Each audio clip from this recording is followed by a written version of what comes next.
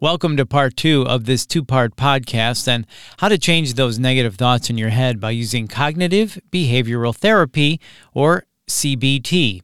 In part 1, we learned about CBT, and when depressed or anxious, most of our thinking is generally negative, and how we constantly beat ourselves up through what is known as or automatic negative thoughts. And then we covered thought records and how to identify this negative pattern of thinking, which can be so damaging to our lives. And then we learned how to overcome it with a balanced counter statement. In part 2, we will go deeper on this and cover other things as we talk with Ted Vanderkloot, a psychotherapist at Marin Health Psychiatry, a UCSF Health clinic. This is the Healing Podcast, brought to you by Marin Health. I'm Bill Klaproth. Ted, in part 1, we were covering thought records, how to identify those negative thoughts in your head. Can you give us an example of what a thought record is? I'll be glad to give an example about a patient I'll call Greg, who suffers from depression. Greg has the core negative beliefs that he's not good enough and he's a failure. When I asked for evidence to support these beliefs, Greg revealed that his father had repeatedly called him a good-for-nothing failure. He also brought up how his high school girlfriend had broken up with him years ago. When I asked him about this and probed for more information, it turned out his father was a depressed, volatile man who suffered from addiction. I explained to Greg that depressed people can be irrationally hard on themselves and others, while addicts often project blame rather than looking at themselves.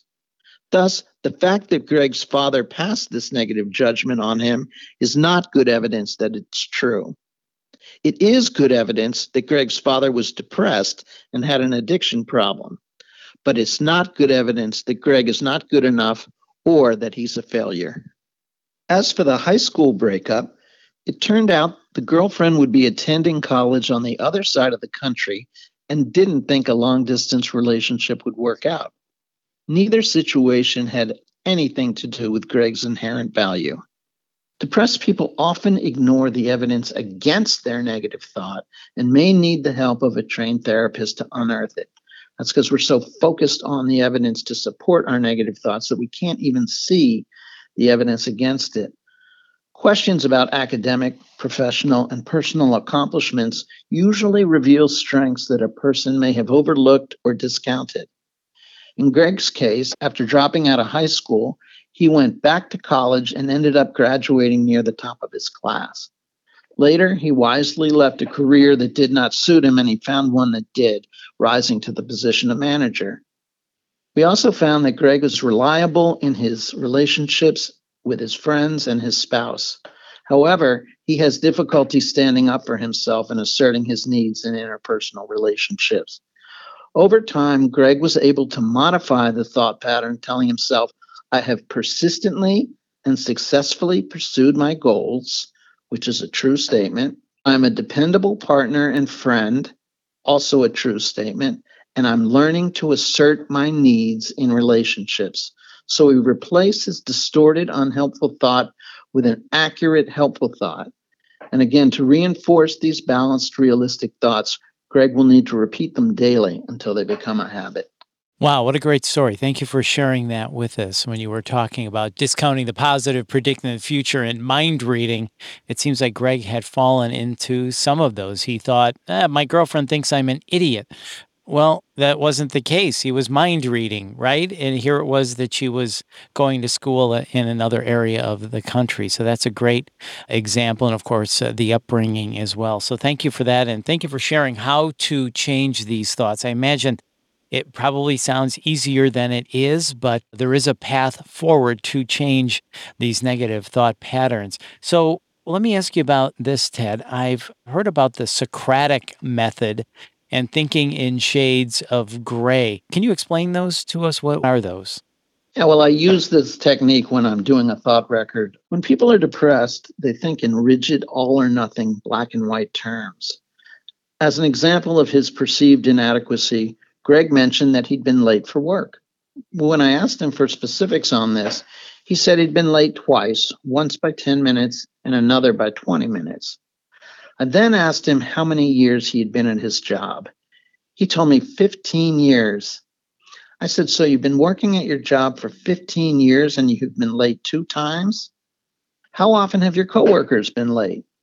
It turned out that many of Greg's coworkers were late much more often than he was, sometimes by 30, 45, or even 60 minutes. Through this process, Greg began to see that being late twice in 15 years hardly made him not good enough for a failure. Wow. Okay. Is that thinking in shades of gray?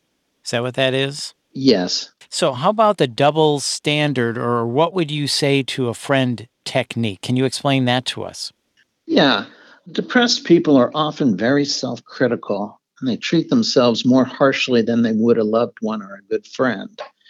I had Greg name someone he really values and asked how he would react to that person if that person said that they were a failure for being late to work twice in 15 years.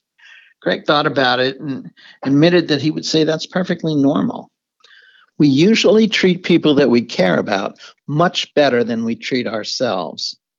Again, part of overcoming depression is learning to treat ourselves with compassion. So then I asked you earlier about the cognitive aspects of CBT. What is the behavioral aspects of CBT then? Well, in just the same way that the cognitive part says that our thoughts affect our mood, and our mood in turn affects our thoughts, with the behavioral aspect, we look at how our behavior affects our mood, and conversely, how our mood affects our behavior.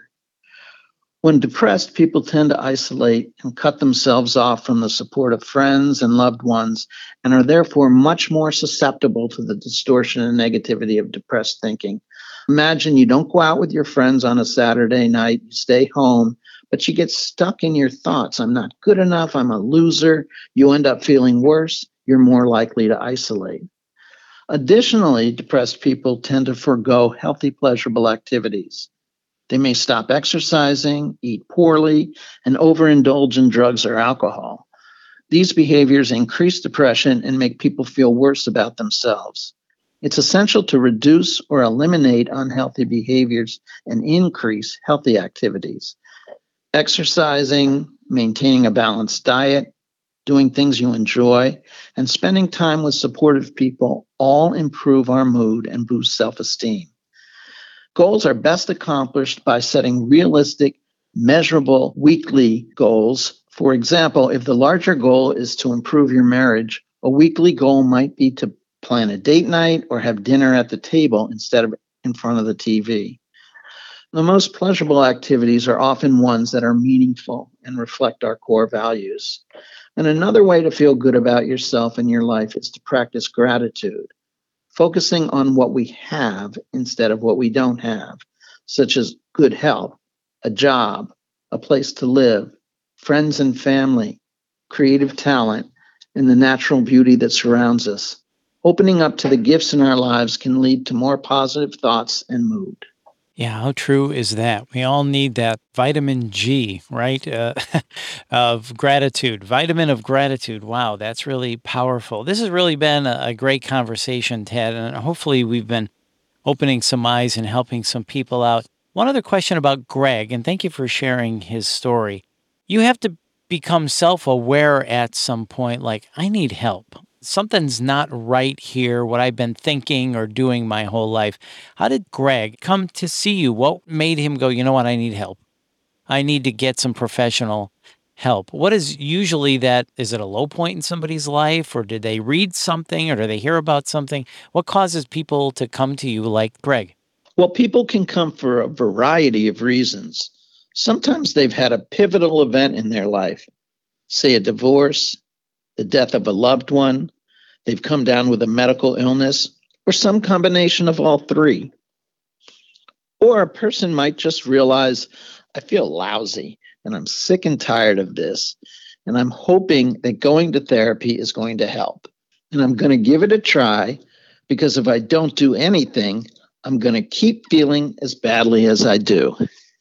I would imagine you often get comments from the people you help after you help them, and you help them improve their life and improve the quality of their lives, not only mentally, but also physically too. If they cut out some of the bad behaviors, the smoking, the eating bad, the not exercising, the not socializing, I bet they come to you and say, gosh, I wish I knew about this or did this years ago. Is that true? Absolutely true. And in some cases, in the best cases, after doing a thought record, somebody cuts through a barrier that they've been holding up in front of themselves for their whole lives.